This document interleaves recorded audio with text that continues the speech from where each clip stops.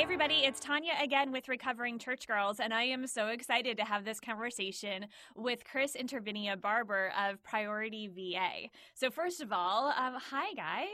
Holy cow, Hello. so excited. Oh, this is going to be a fun conversation. I've been looking forward to this one for months, ever since that one random off conversation of, what do you think about this idea? And you told me about a domain name that you own. So we'll get to that later, I'm sure.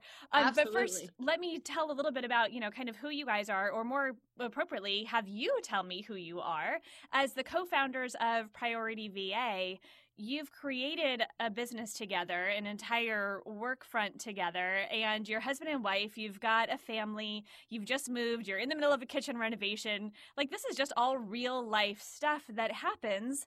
And I think sometimes we tend to, especially on social media, we gloss over a lot of the day-to-day life, and we see it a lot, especially in the entrepreneur space. Yeah. So first of all, I just love for you guys to say, who you are and how you came into this little conversation. Cool. So I love the idea of Recovering Church Girls because Chris and I think, are really the epitome of all things anti-normal, right? I mean, everything from how we met to how we live our lives to building a business together, everything seems sort of countercultural to all the things that you would expect. And so, yeah, so I mean, short story, Chris and I have been married for... Count it out. 17 years. I'm the one who never knows, right? I'm always like, I think our anniversary is today. But yeah, 17 years. We've been together for 20. And yeah, we have had a really crazy life story. So we started this business about 5.5 years ago and worked together for about 4 years now. Mm-hmm. And that has been fucking insane. I can only imagine. It's crazy.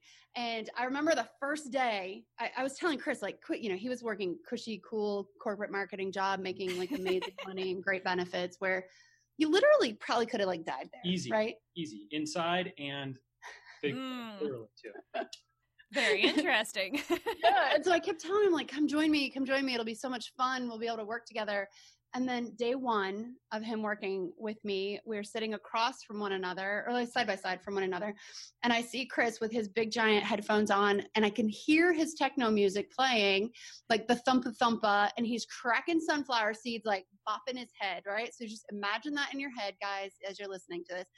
And that is coming from a girl who I work in silence. You guys, silence. I have no music, no background noise. I'm not cracking sunflower seeds. He literally was just drinking some water before we got on this. And I was like, can you shut up? Oh, your gulping is loud. And so we quickly learned that being in the same office together was going to prove very challenging for our marriage and our work together. So I love Chris is uh-huh. I really can't expand on that. She's really hitting it. It's going to kill him, you guys. And so we work together, but separately, right? So we're in separate offices now, but we are together 24/7. And that is hard for any married couple. And then you throw in, 4 kids and 2 adoptions, and it gets a little bit crazy. We're a really interesting couple, I think. I'm always like, people should be our friends. We're really interesting. I love that. Well, and clearly I agree because we're having this conversation. So that's perfect. Okay, so when I first told you about the idea of Recovering Church Girls, I love your eyes just lit up and you're like, ooh, I'm so excited about this. Tell me why. Why did that idea resonate with you? Yeah, because in a lot of ways, I feel like I am a recovering church girl. Interestingly, I didn't grow up in the church. My grandmother was a Christian, and I always sort of felt like God was pursuing me for sure. I probably have 32 Bibles in all sorts of different colors and versions, and the teen Bible, the woman's Bible, the mom's Bible. I have all these things because I kept feeling like maybe this one's going to make sense, right? And while I didn't grow up in church, my family were kind of the CEOs, depending on how guilty they felt that year. We went or didn't go on Christmas or Easter. And occasionally I would go do something with my grandmother, who was a really strong Christian. And so when I got into the church as an adult, the only reason I was like, we got to find a church, babe, is because I was pregnant and we were married already, but I was pregnant, and I just remember telling Chris, I don't want my kid to grow up as confused as I was. I just was confused. And so I just felt like I wanted to give our child a foundation, and then he or she could kind of choose whatever path they wanted to go on. But I wanted to give them something instead of just being like, fly, little birdie, pick whatever you want. But church was hard for me. I just always felt like, and I still to this day, I think, kind of feel like I don't fit in. I'm a Christian that cusses. It's a sin. Yes, I know. But I feel like I don't fit into the Christian space because I'm an entrepreneur and I like to make money and I'm highly motivated by money. But then I feel like I don't fit into the entrepreneur space because I'm like, I need to pray about it. Or, I tell my team, like, Jesus told me to give some random person $1,000.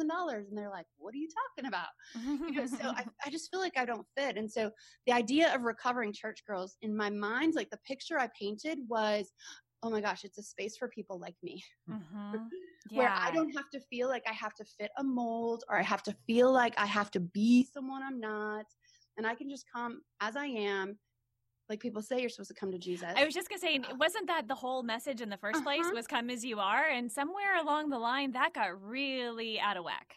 I think it got out of whack by us, right? We started projecting our own needs and desires onto what we wanted the church to look like. And then it's turned into this like little groupie clique thing. Yeah, I was going to say, you've got all the cliques and all that type of thing. And I just didn't fit into that. And so, the idea of that space, I was like, oh, sign me up. What do I need to do? Where do I get my money? Like, tell me what to do and I'll do it, kind of thing. So, yeah.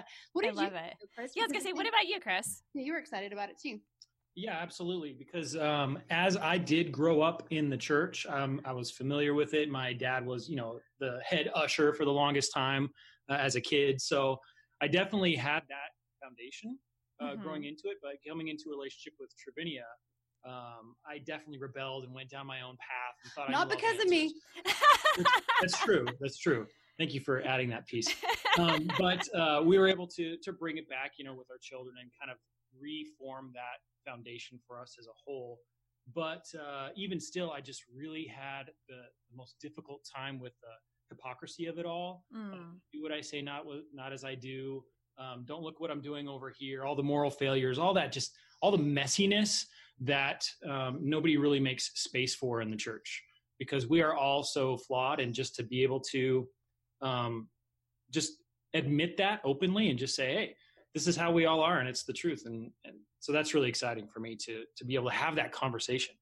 Yeah, absolutely. And I love that idea of this kind of journey. I mean, it sounds so cliche, and at the same time, I can't think of a better metaphor. The idea that we all get to walk our individual journeys, and a lot of times we get to, kind of cross paths with each other or walk in the same direction for a while. And that's so refreshing to be able to share that. It doesn't have to be the individualized solo type of, adventure. It can be, but it doesn't have to be. And to be able to have that space. Yeah, it's just fun. I mean, I think that doing life with, especially, obviously Chris and I, we work together, we live together, we parent together, all these things. And even just bringing the idea of church and leadership and spirituality into it all has been, it's not without challenge. I still gripe on him all the time. I was like, you need to lead. And, I flip out still. Because I think that I can look at that traditional father role, husband role, whatever that the church says that he's supposed to be leading, and see shortcomings there. And then same, he can look at me. I am not the traditional wife at all. The most opposite of a traditional wife. And so we can kind of fall into this trap where we say we don't want that, but then we can sort of be not bullied, but guilted maybe into feeling like we need that. Right. Okay. So let's take that a little bit deeper, because I find that so interesting. I think the idea of the very heavily handed patriarchal influence within organized religion, and that's across the board, pretty much most any organized religion that I'm aware of is all very patriarchal in structure.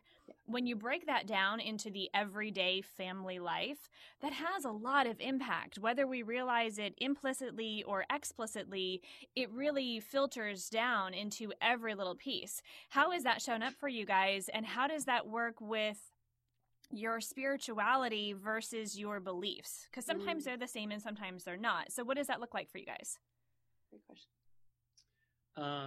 It's a constant challenge. There's a tension there, like all the time. This tension of what role am I going to step into? How do I need to challenge myself? How is God challenging me?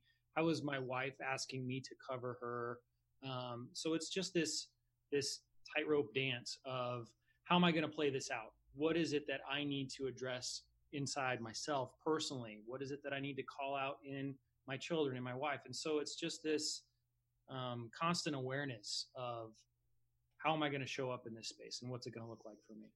Well, you know what I think too is that I think the challenge, or one of the challenges I think that Chris and I have specifically, is that within our business organization, I'm the boss. I'm the CEO, and I'm the one who's like, I cast the vision, I say where we're going to go, I dictate orders. And then at home, it's like, oh, I'm the little, servantly wife, and that just doesn't ever really transition well. We actually had to make some very drastic changes in our life. One of the reasons why we moved, I mean, not specifically to Georgia, but moved in general, was that we needed to have separation from work and our home life, because I was being CEO in all the things. Right? Yeah. And it's hard to turn CEO off. It's very really hard to turn that off. So now we're really lucky in that we work at a separate, we have like a kind of cottagey kind of guest house type thing. And so I work here. And then when we kind of leave this office house and walk the 100 yards to our like main home, it's kind of like this little transition happens. Chris and I hold hands on the walk home, and something switches there that allows me to step out of CEO and into like wife and mom mode. But that was really, really hard for us, because I bucked against any sort of system that said I had to be this like little wife that, had dinner ready by the time my husband got home and all that. I was like, why? Like, no, I don't. He does, So yeah, I made it really challenging. That's kind of interesting that you brought it up in that context, because while you do enjoy being the CEO at the business, you almost want me to step into that leadership role in at home life, yeah. Right? So it's something that by design we've had to be really intentional about.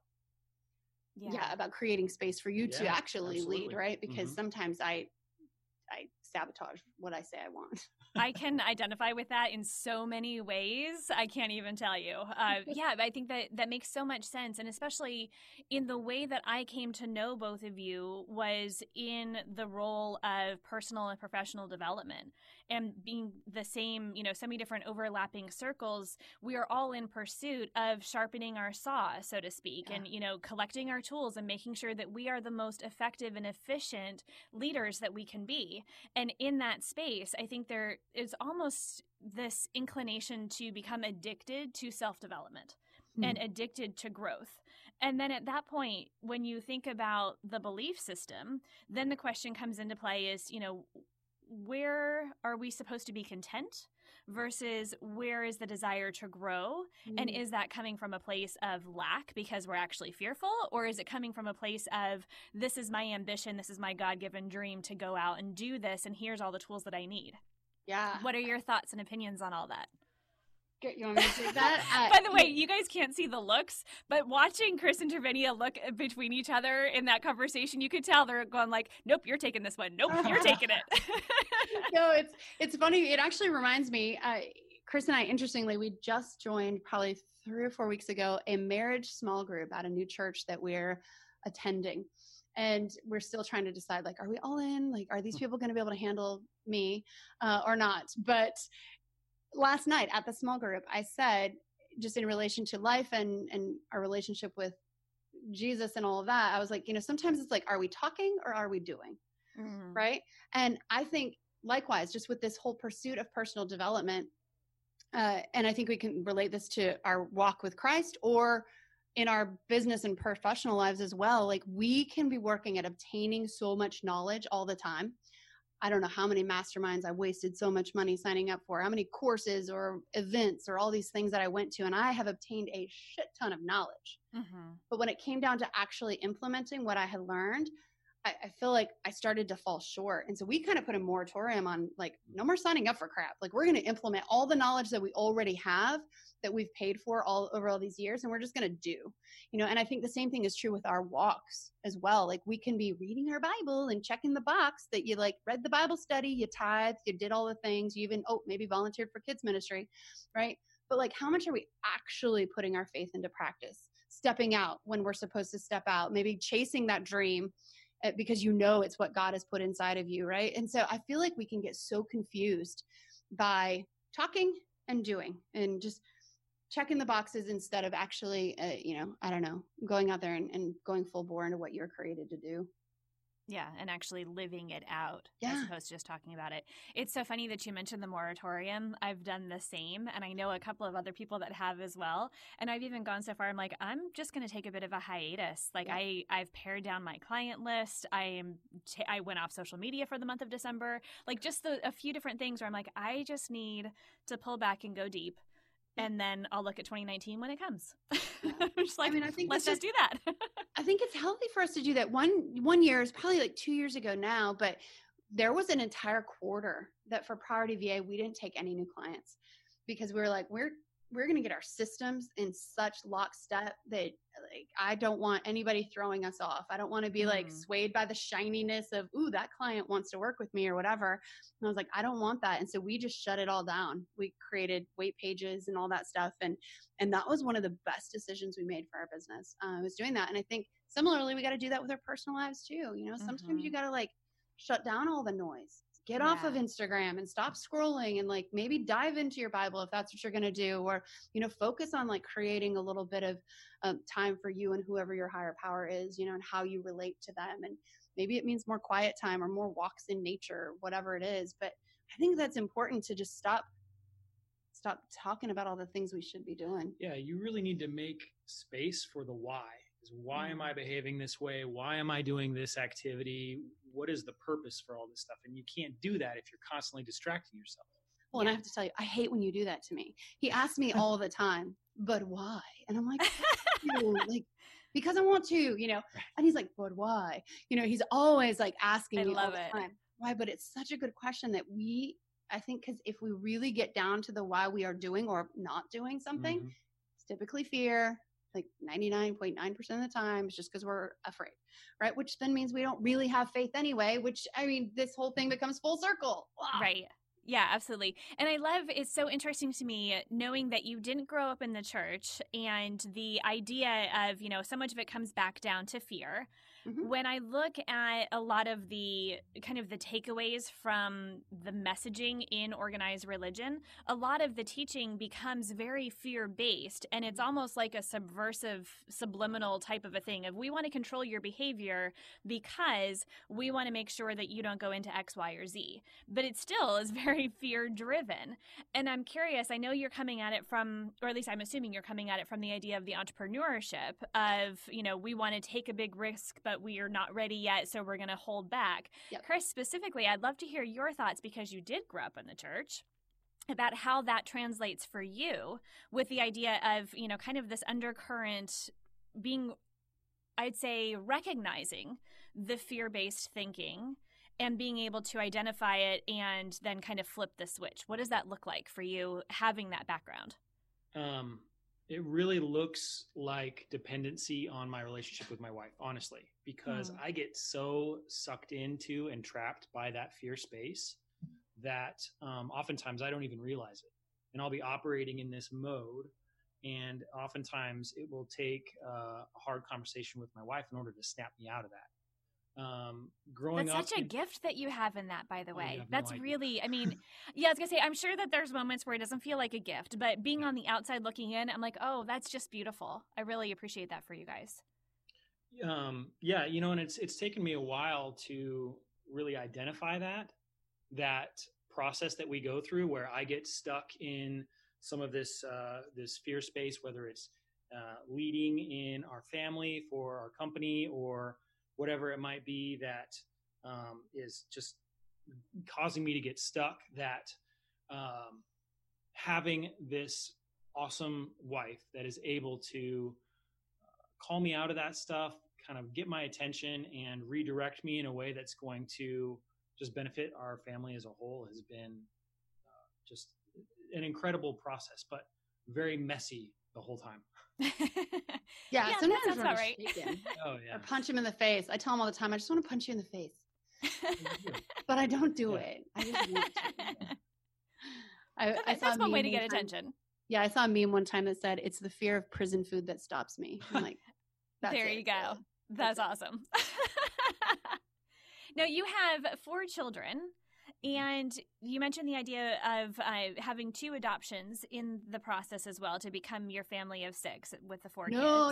Oh I was God, gonna say, no. wait a second, though. I think I got that wrong, right? You just have 4 total. 4 total. Okay. 2 of them were adopted. Yeah, I can't do anymore. No, sorry. I was including you guys in the family count. Oh, thank you. I was like, God, no, stop it. I love it.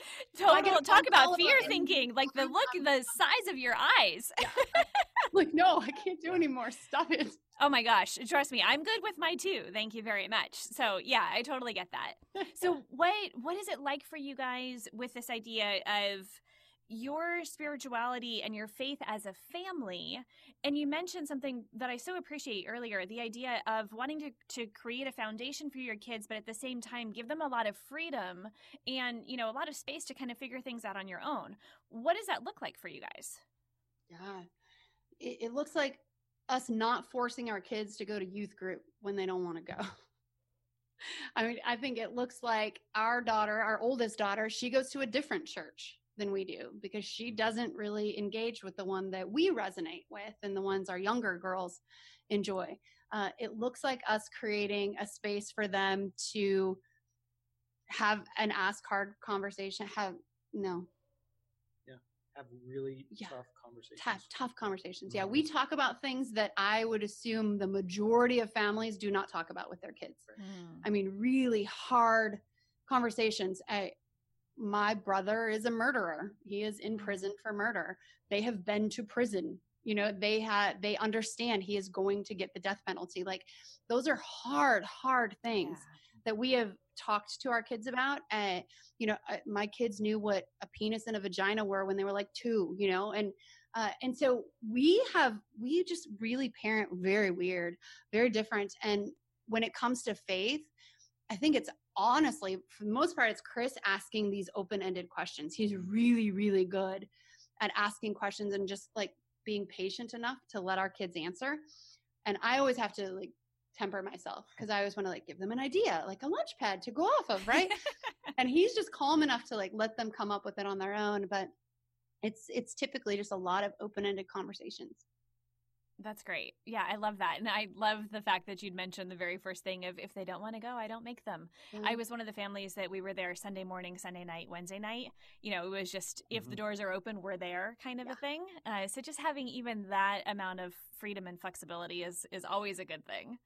Yeah, for sure. You know, I do want to mention though, because I think this is equally important, whether you have a faith sort of foundation or not, we do force upon our kids service, like, and giving back. And recognizing that there are people way less fortunate than them, and understanding. We just did like a Christmas thing where, you know, the kids picked a couple of kids that from, you know, kind of giving tree type thing. And they got to see that some other kids, no, they just really want crew socks for Christmas. You know, they don't want an iPad. They want some crew socks. And so we try to do that. And I don't think that has to have a faith component to it at all.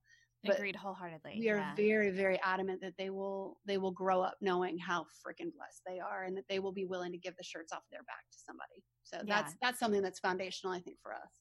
I love that. And I love the idea of kind of the universal approach of that, because I think at one point in time, that probably was very faith-based, and it was part of the personality, if you will, of what was expected of the church and churchgoers.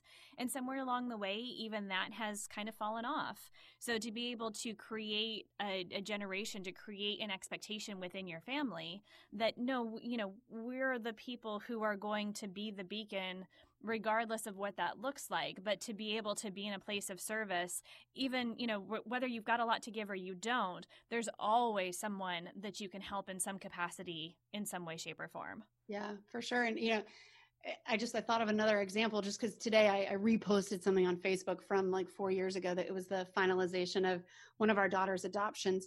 And I remember that day there was a homosexual couple that was adopting a couple of kids.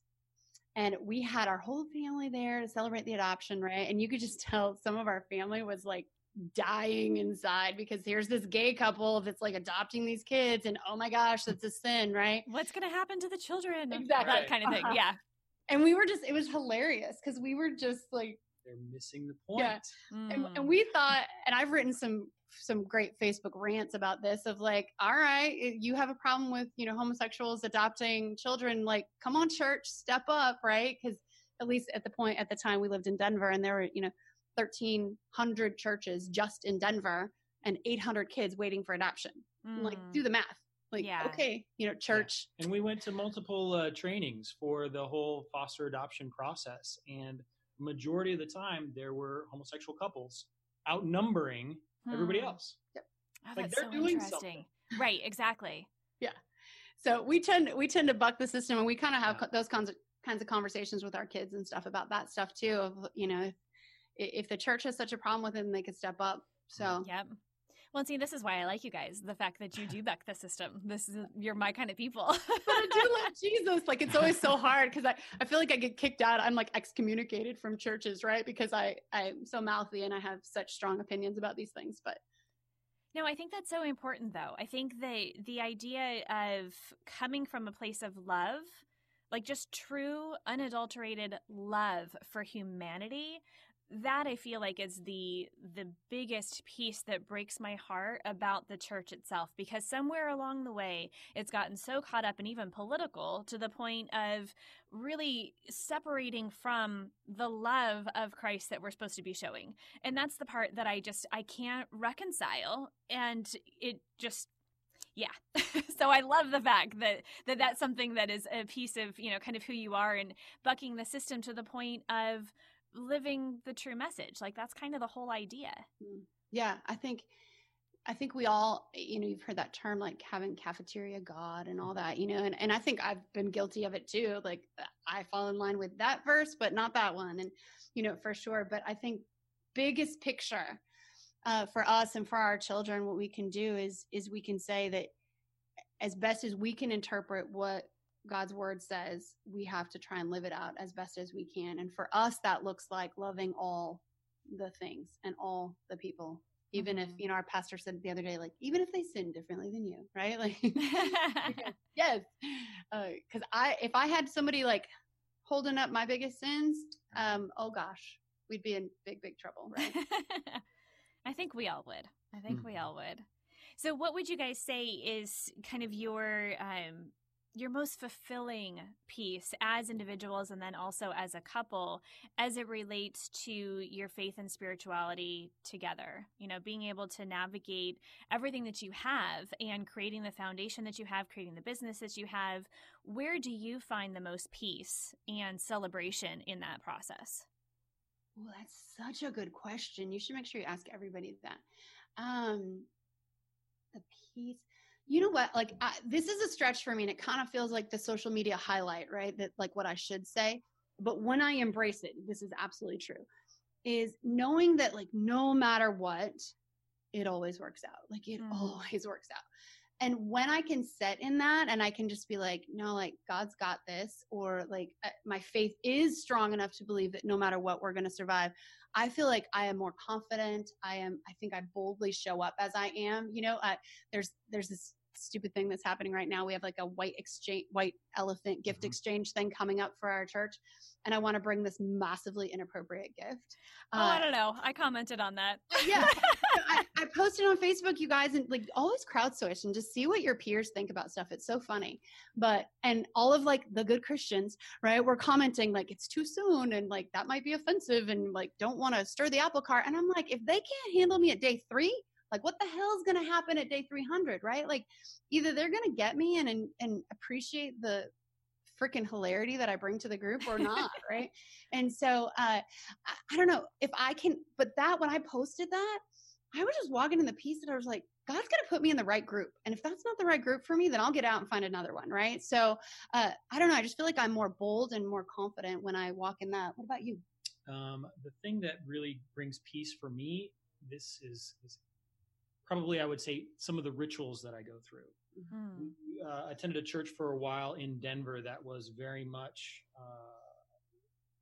ritual based. I mean, you would recite certain words. Liturgical, babe. That's the word. That's what I was missing. That's the Jesus word. Okay, thank you.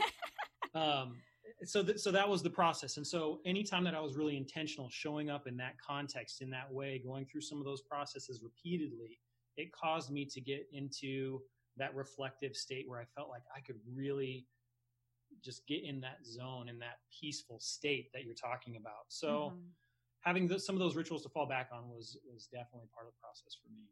I love that. And I love the idea that might work for you and it might not work for Tervinia. And just that idea of it doesn't have to be one size fits all, because I think that somewhere along the way, that message came across loud and clear. If you don't fit into our box, into our definition of what a good Christian is supposed to be, or especially a good Christian wife, what that's supposed to look like, then you don't belong, or we're going to require you to conform to what we think is appropriate, regardless of how God actually made you to be. That's one of those things where I'm like, oh, I love that there's just room to be who we are and to pick and not so much pick and choose what we believe, although I think to a certain extent we do have to have a conscious conversation with ourselves of, yes, this is what I believe and this is what I'm going to stand on. But I think also to be able to play with the different modalities of what that looks like. You know, if the liturgical piece is what works for you and having that ritual and having that grounding experience, then that's something that you can anchor into. And if it doesn't, you don't have to. I love that kind of flexibility that I think the modern day, faith-filled people tend to be a bit more open about now. Well, that's what I think, like the millennial church is like amazing in that they are very much like, we're going to wear our little hipster clothes and we're going to do, whatever. But it's more about making a bigger impact, which that resonates with me so much. Not to say that I don't need to challenge my own belief systems on a whole bunch of other things, whether it's, gay marriage or abortion or all these other things that I'm kind of like, I don't know. But just having this like place for me where I can have really, really hard conversations. For instance, my in-laws, I hope they listen to this one day. It'll just be funny. I'll send them but like they voted for Donald Trump, right? I don't understand that. Like it doesn't make sense to me. I can't justify like you're a Christian and you believe this, but yet you're endorsing this person. And continue to kind of defend his behavior all the time. And so I'll tell Chris, like something will happen in the news. I'm like, you got to text your dad. Like, I got to see what he's going to say about this crap. Right. But being able to have these discussions where my views are challenged as well, but where I feel like it's okay for me to challenge someone else's and to be like, okay, this is what you believe in. Break it down and explain to me why. Like sell me on it, because if I'm missing something, I want to be open to that. And that's what I think makes Chris and I such a dynamic couple, is that we're not the kind of people that are like, I don't really talk to my husband about that. Like that's an off topic, off-limits topic. I just talk to my girlfriends about that, or I just talk to my bros about that. Like we don't do that. We engage and battle sometimes. Sure. Cause he's super libertarian and I'm like not. And so we have all these weird conversations and faith is a big part of that. And we fight each other on even our belief systems all the time. I appreciate that. The idea of, again, that space and the freedom to be able to say, okay, if this is what you believe, then talk me through it. And to be able to have, I think, that commitment of regardless of where you end on the conversation, you know that you are still together, you're still a unit. And there's something in that safety that allows for the conversation to kind of grow and to unfold, and it can shift.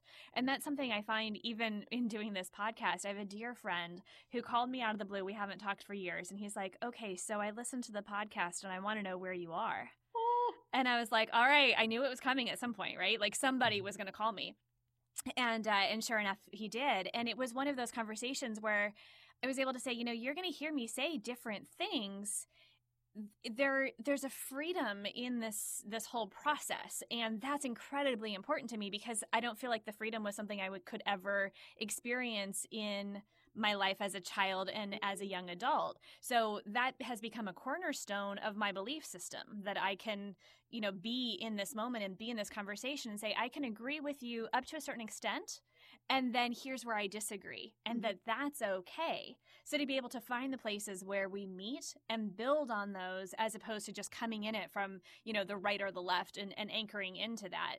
And I think that that's the kind of conversation we need to have in society on so many different levels, politics and lots of other things as well. Yeah. So I love that. It's so that's funny. what you It guys have. reminds me a lot of our business. And when I'm interviewing a client, when they want to hire a virtual assistant, I talk to them often about what are their non-negotiables? Like, what are the things that they will not bend on no matter what? Right. And I think we all have that, whether it's with our faith, our politics, our spirituality, whatever that stuff is, we have those things that kind of pretty much no matter what, you're not going to bend, and you are like standing in cement.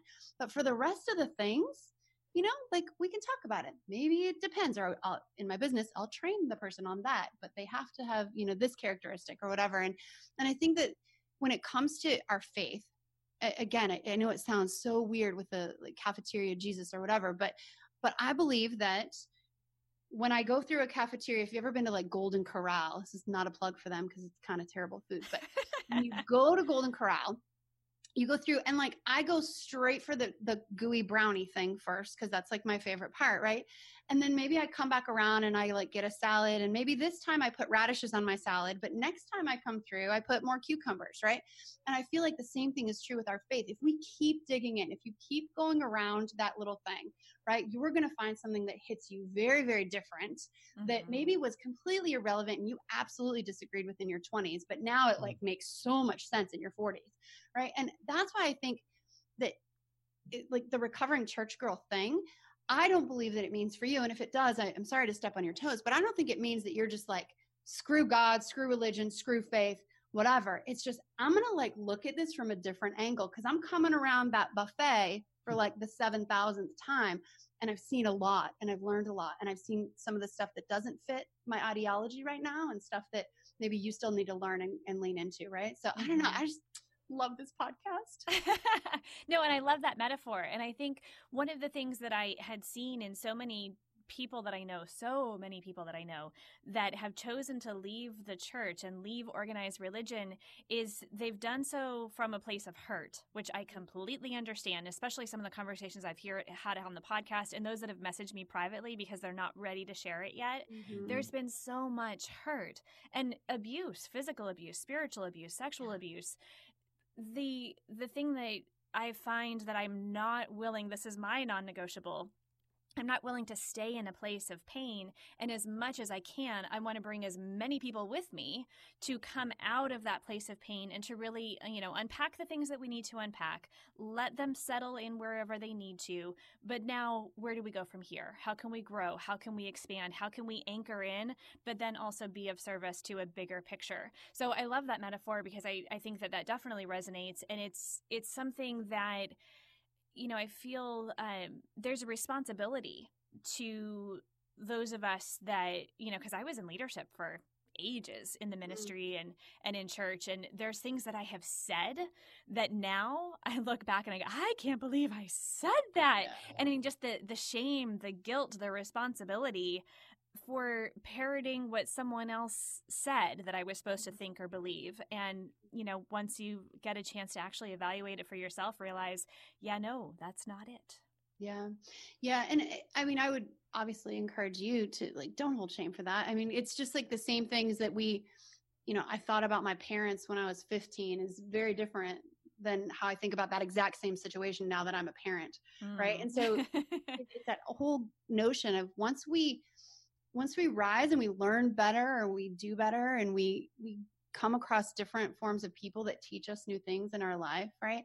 And that's our goal, I think, in our marriage with one another and with our clients and our families and all the people we come across is if I can just teach somebody one thing, and if it happens to end up leading somebody to have a relationship with Christ, which I believe is really important, then awesome. That's really cool. But my main goal doesn't need to be shoving Jesus down somebody's throat. for me, it needs to be them going, she's a little weird. She's a little weird. And what makes her a little bit weird? Because her life is not perfect, but she doesn't even act like it is. Right. And because I think a lot of us are sold on the fact that like we accept Jesus and all of a sudden it's like rainbows and unicorns. And then shit really hits the fan once you do that and you're kind of thrown for a loop.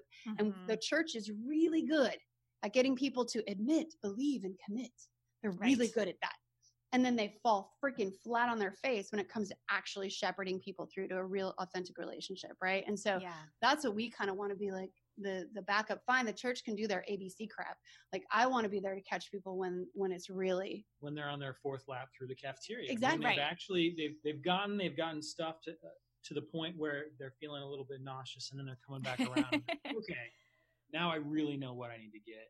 Yeah. And we can help them in that process. Yeah, I love that. And I love the idea that there's a sense of community I hear in what you're talking about, because it really is more this idea of, you know, doing life together. It's an intentional way of approaching everyday life. And it's not the social media highlights. It's not the, you know, Snapchat filters and the Instagram, you know, like all of the things that we do just in humanity right now to try to look like we've got our shit together. You just drop all the pretenses and be like, nope, this is where I am. And that's okay. And that's why you bring ball wash to a white elephant party. You guys look up ballwash.com. You'll just die. It's so funny. I have to know how that all goes down. Like you're kind of want to live stream it, like just to see people's reactions. That would be really want to do it, but I think that might be some taboo thing. I don't know. I got to figure out how much I'm going to push the envelope. Yeah, this is something you're going to have to keep us posted on. Well, you guys, this has been such a great conversation. I'm grateful for you taking some time out in the midst of all of the craziness and busyness that is your lives and being able to share this with us. Thank you. Take care. Thanks for having us. Absolutely. So for you guys who are listening, be sure to jump in on the next episode. And like we say, you know, the likes and reviews are great and we appreciate them, but really it's about the conversation. Share this with someone if it's resonated with you, and share your story, share your conversation, and let's continue this journey together. Thanks, guys. Bye-bye.